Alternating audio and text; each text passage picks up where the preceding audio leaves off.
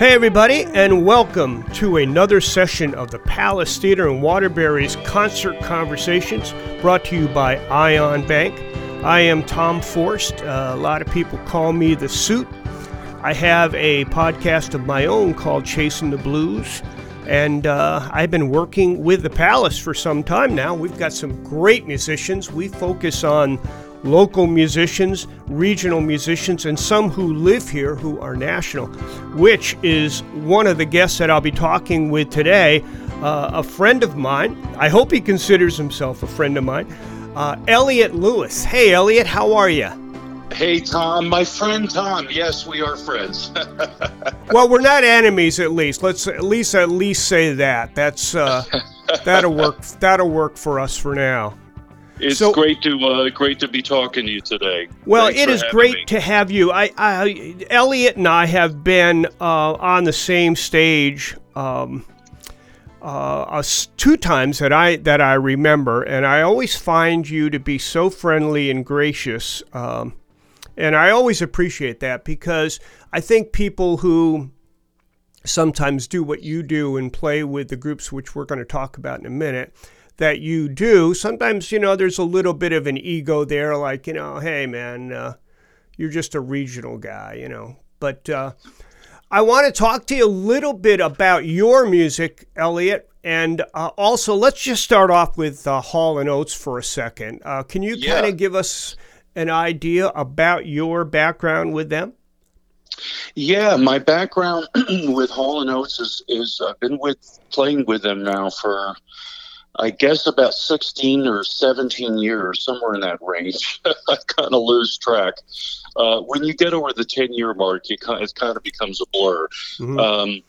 But somewhere in that range, and really even going back before that, I was with a band called the Average White Band. We can talk about them, but really, because of the relationship I had with Average White Band led me into Hall & Oates.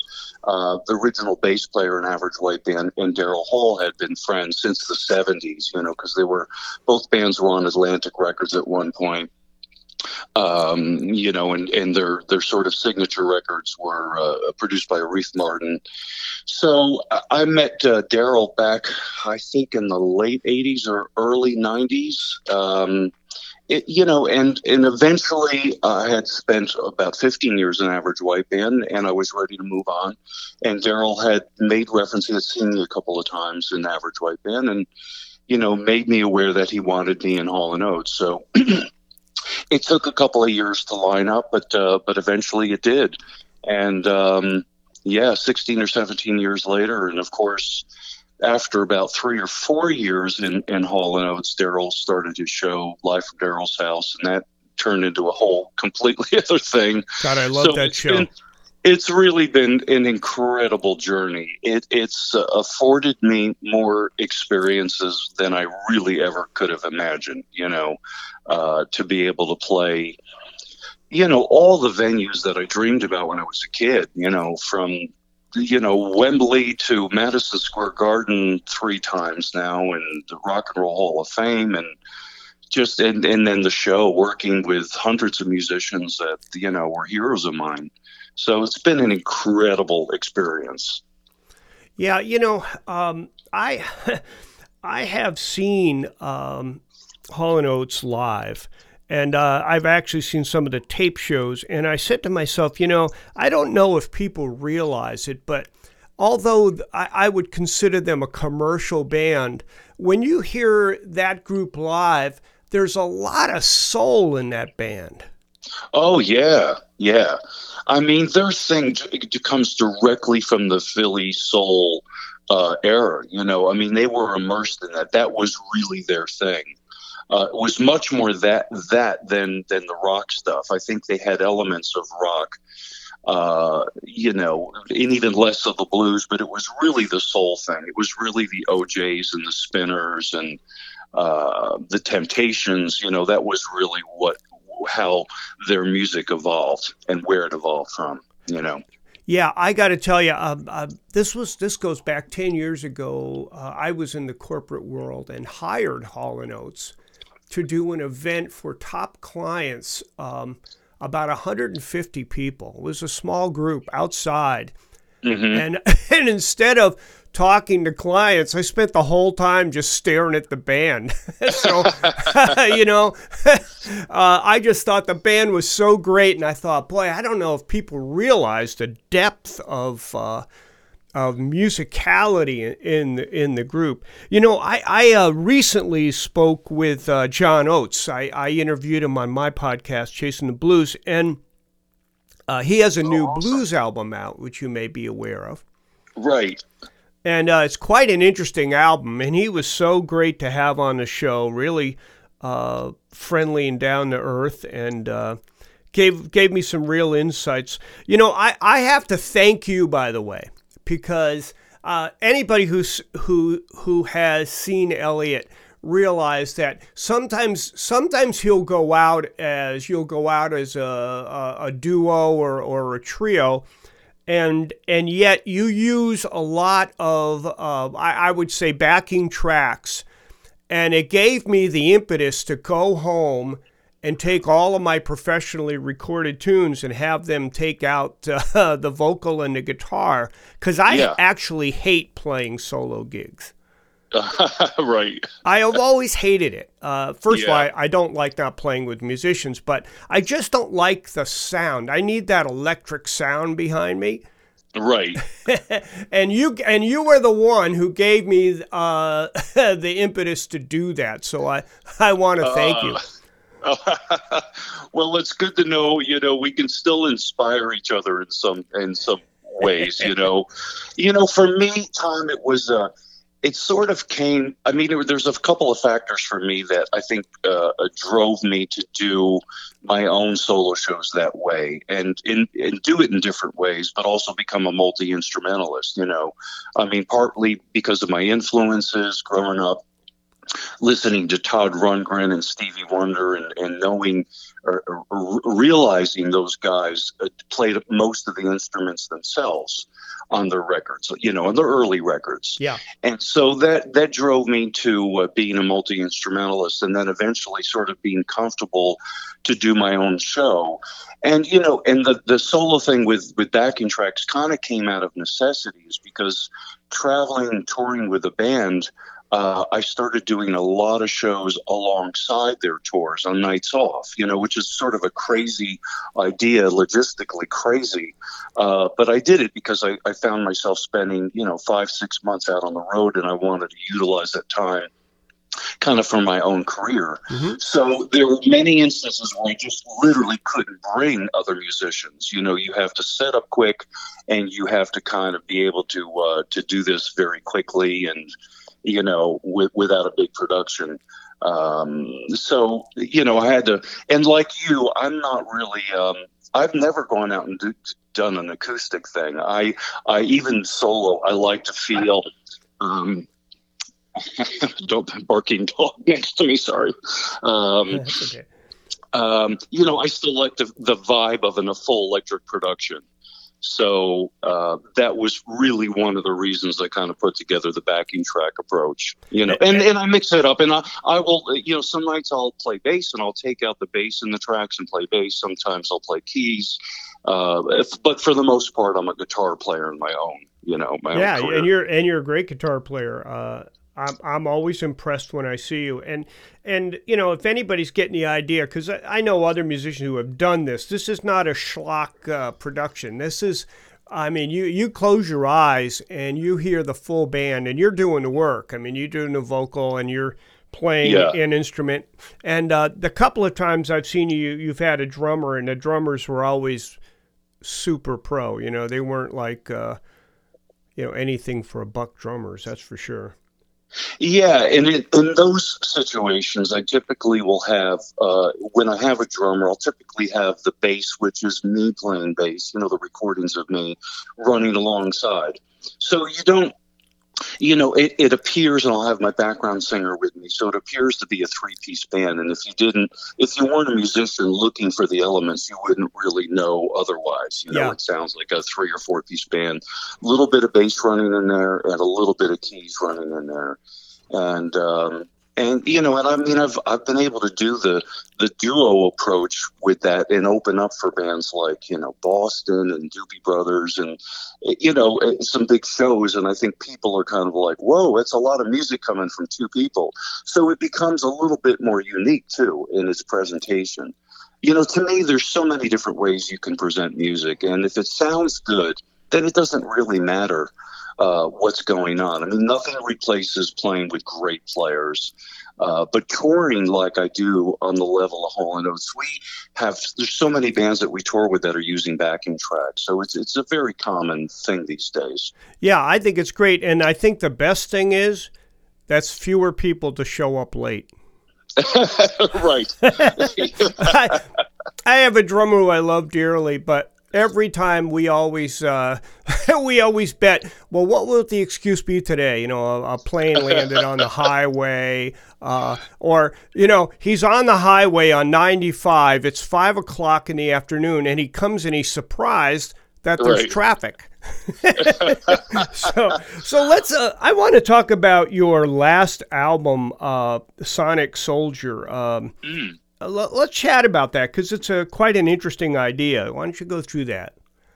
Yeah, so I've always had a fascination with instrumental music. To me, there's so many ways to convey melody, and it doesn't always have to be, for me, in my mind, a vocal melody. It can be an instrumental, and I grew up listening to a lot of players, probably like you, like Jeff Beck, one of my favorite all-time guitar players. Yeah. And so that, it definitely inspired me to explore that side of music. So every release that I've put out, there's always been one or two instrumentals going back 12 or 15 years in my own career. So, I had enough encouragement from fans and friends to just, do a full-blown instrumental CD. And I had taken some songs that I had put on other releases on other EPs and stuff, and then wrote a bunch of new stuff and compiled an instrumental CD. And it's really fun. It's just a different way, like I said, to convey melody. I kind of love all the different genres.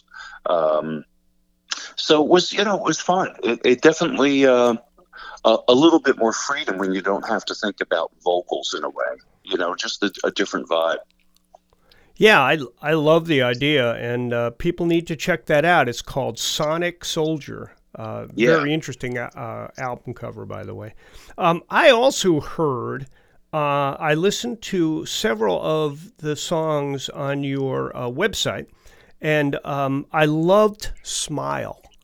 Oh, thank you.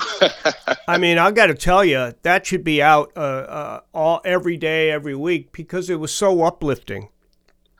Thank you. And that's an example of, and I'm sure you've probably run into this yourself being a songwriter, is that sometimes a song will start coming out of us and you realize, oh, this is like that. For instance, that song has got a very country vibe to it. Yes, it does. And I didn't set out to write a country song at all. It just happened to come out that way. And it was really heading that way. So I kind of let it do its thing. And it was like, okay, let's embrace what this wants to be and just go with it. And I think that's fun. I like to explore, different styles and different genres and not just be one thing. Even though I love bands that are just in one style, I love AC/DC. What you're going to get on every record. But I also love really eclectic artists too. I love Bowie. I grew up listening to a lot of Bowie, and you never really knew in Todd Rundgren, you never really knew what you were going to get. So I think that comes out a little bit more in my music. It kind of goes from rock, a little bit of blues to the country thing, and everything in between. Yeah, and I think that's great. I've had I work with Factory Underground, and their complaint always is it's hard to say what genre your album is. And I say, well, I don't write like that. If I wrote just a blues album, which I have done recently, but if I just write a blues album, I feel inhibited with, like you said, the song. You worship at the altar of the song. So whatever the song takes you, if it's country or I don't care if it's a polka, if it takes you there, to fight it is hurting the song, I think. Absolutely. And I think we both come from eras where the music business wasn't so concerned with putting a label on you and putting you in a box in a specific genre. There was a lot more freedom in those days. And I think artists do their best when they're free to just do whatever comes out of them. The Beatles certainly didn't have any restrictions on them. And I think a lot of artists in the music business got so caught up in it has to be this or it has to be this style, and it's like follow the leader. And I think I think there are a lot of new bands and new artists that are coming out that are just doing their own thing and leading themselves wherever it wants to go instead of putting themselves in boxes. You're absolutely right, and I see that too. And I think it's also the singles state of mind that a lot of bands are in. Yeah, it's I mean, as you know, it's kind of hard to get people's attention in this era. So you get that one song, and they may like that and never return. I also wanted to mention another song that I was really fond of. A little different than Smile, actually. When This Is All Over. Oh, okay. Thank you. Yeah. Well, that came out of a lot of emotions that were going on. I mean, we all had them when the COVID thing got really serious. Yeah. And I probably did what everybody did. Went through this roller coaster of emotions. Like, when it got scary, our last official show was at Madison Square Garden in late February 28th, and then we shut down, and it was scary just knowing that we were in a 16,000 seat venue that was sold out, and I was out in the crowd, and we were hanging out with tons of people, and we absolutely know the virus was in the city and probably in that venue that particular night. But anyway, a couple of weeks after that, everything got very scary, and it was like, okay. And my girlfriend, she got right back into healthcare, and we were separated. She was in Massachusetts, and I'm in Connecticut, and we weren't able to see each other for probably like 2 months or something like that. So that song I basically wrote out of that situation, kind of the uncertainty of the virus and being separated from somebody you love, So that was sort of the impetus of the song. Yeah, I strongly suggest that everybody listen to at least those two songs, but obviously more. The vocals are great. The songs are well written, and I think thought-provoking on both sides of the spectrum. So it was positive and I don't know. I don't want to say negative. It wasn't negative, but it was a lot heavier. So. Yeah, it's just, like I said, it's you just want to let the song do its thing, whether it's and most of my songs are very positive and uplifting, but you just got to go with the emotion that you're feeling and let it out, and let it be what it wants to be, I say. I totally, man, I couldn't agree more. I think we write our best songs that come from real emotions, real experiences that we're going through, instead of sitting down and going, I want to write this kind of a song and let me think of a story. I think we do our best work when we're feeling what we're writing about. Yeah, it's a funny thing, and I talk about this a lot in my show, about the muse, I really believe that there is a muse out there, and I'm not that kind of guy, but I just think I have proof that I'll be sitting here, and sometimes it'll take me 2 years to write something worth it, and then another time, an entire song is in my head, and I swear it didn't come from me. Right. So where do you think it came from?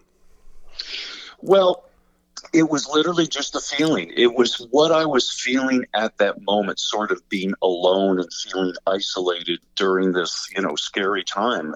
It was like, how long is this thing going to last? And, is it over for us as musicians? Yeah. I think there was a point where we all said, is this it? Are we done? And so I think the song just reflected that, and I think it's a magical thing for musicians that are able to sort of, they can feel an idea or a concept come on and then actually put it into a form. I think that's really the magic of the whole music business, is being able to take an idea and then turn it into something that they can present to the world.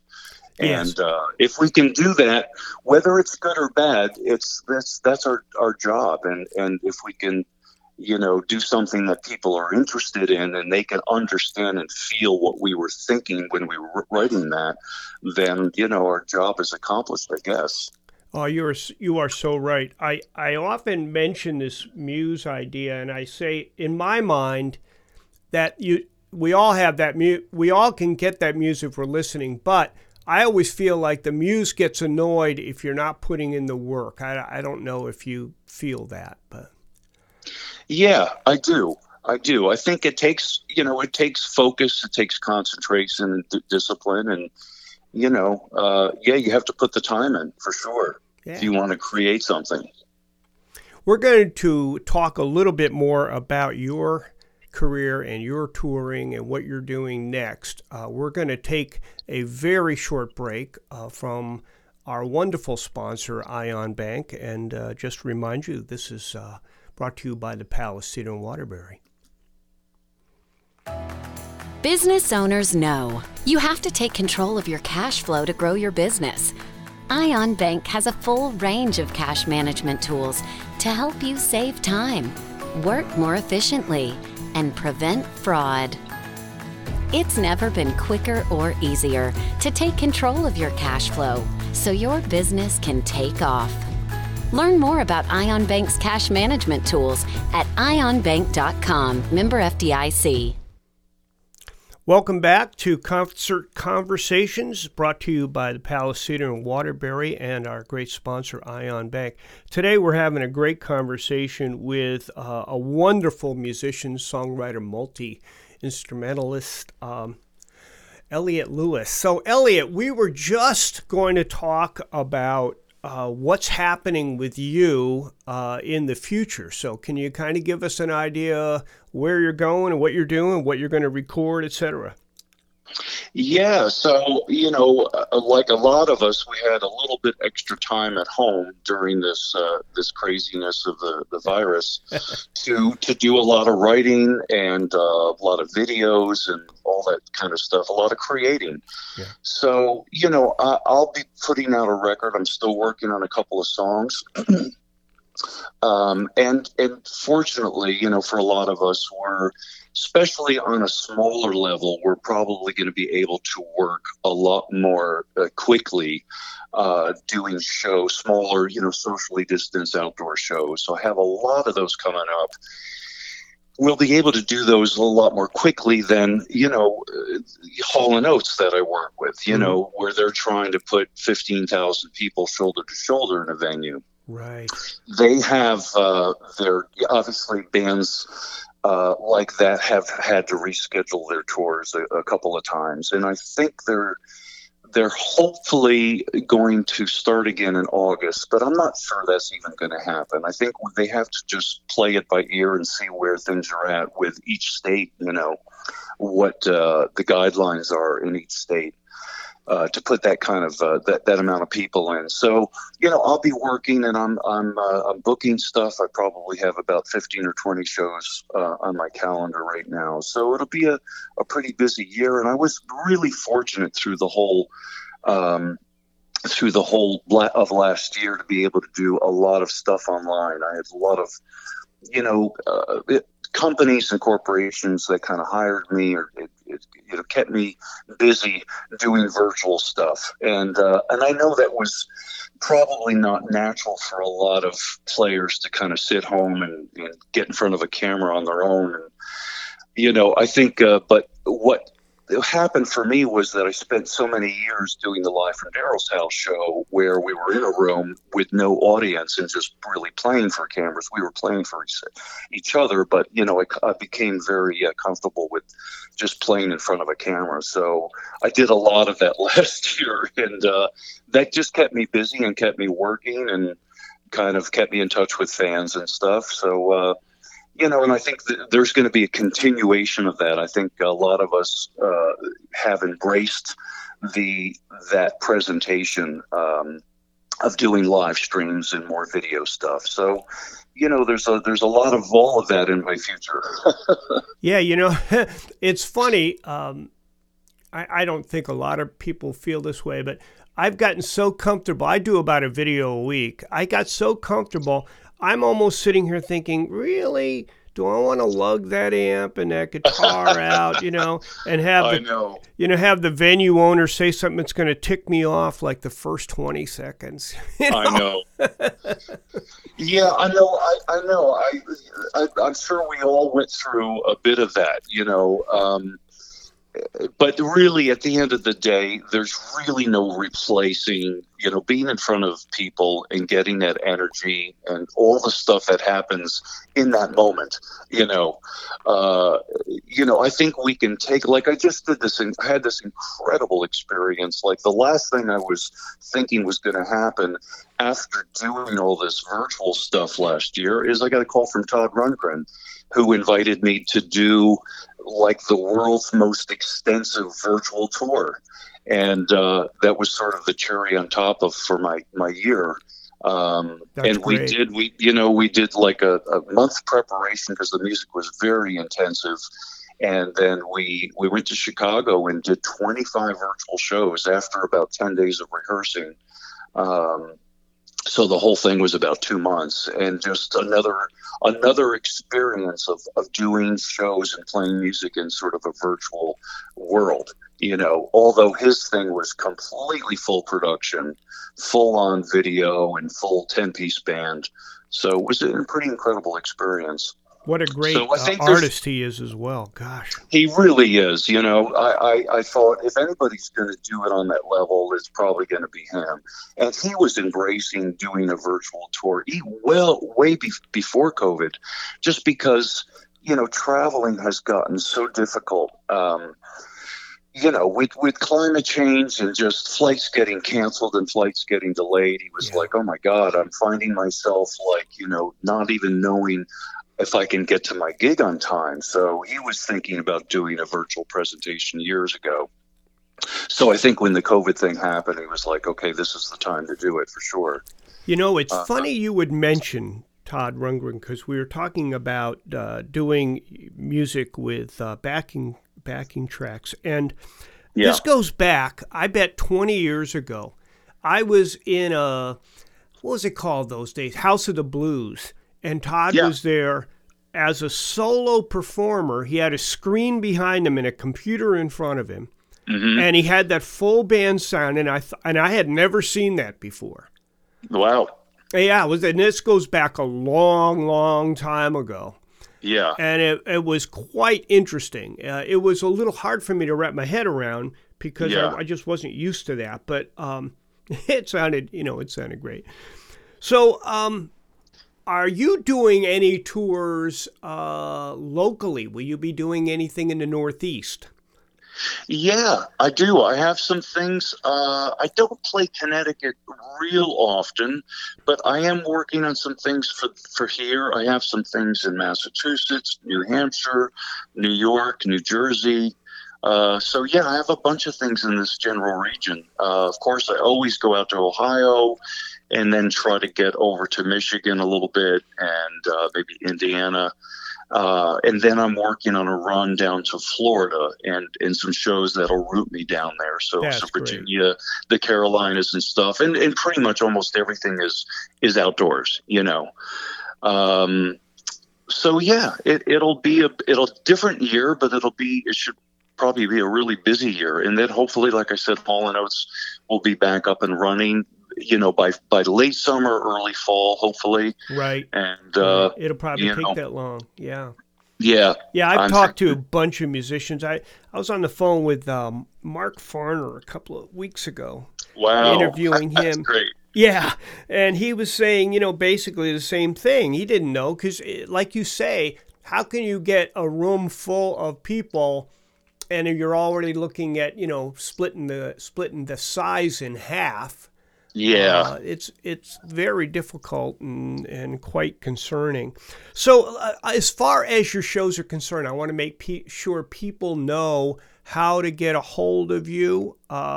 What's your website? Yeah, it's just ElliotLewis.com. Yeah, and by the way, everybody, it's ELIOT.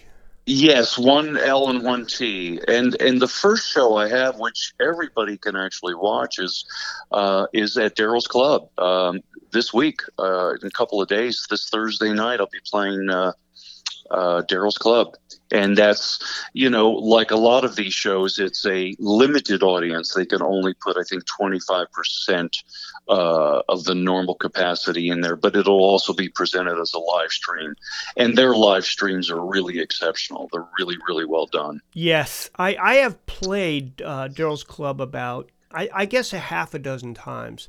And I will list that as one of my top places. It's owned by a musician who understands musicians. They actually treat you well. You got your own green room. The food is great. The stage, the sound folks are amazing.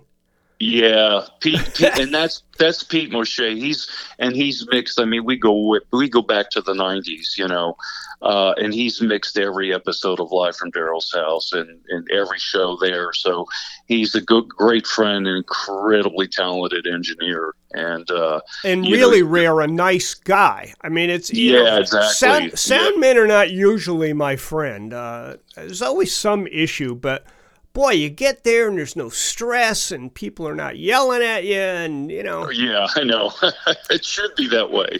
Well, Elliot, I want to thank you. This has really been a fun time. Honestly, you're a great musician. People should also know one of the greatest people to work with an audience. Boy, you can tell that you've been with some real serious pros. This isn't, like your normal, weekend wannabe kind of show. It's really great, really professional, and I hope people will check you out. Thank you so much, Elliot. Thank you, Tom. I really appreciate you having me, and I look forward to seeing you. And likewise, you're an awesome person, an amazing artist. You write some great songs, and hopefully we can do something together again. Oh, I would love that, Elliot. Now, unfortunately for you, I got your cell number. Well, be sure to use it. I know. You'll probably go out and change it now. That's okay. That's okay. Not at all. I understand. Thank you so much, Elliot Lewis. All right, Tom. Great talking to you, man. I'll talk to you soon. Thank you. Everybody, you've been listening to a great program today. I'm really excited about it. Great to talk with Elliot. Palace Theater's Concert Conversations brought to you by Ion Bank. Make sure you wear your masks. Have a great day. Thanks.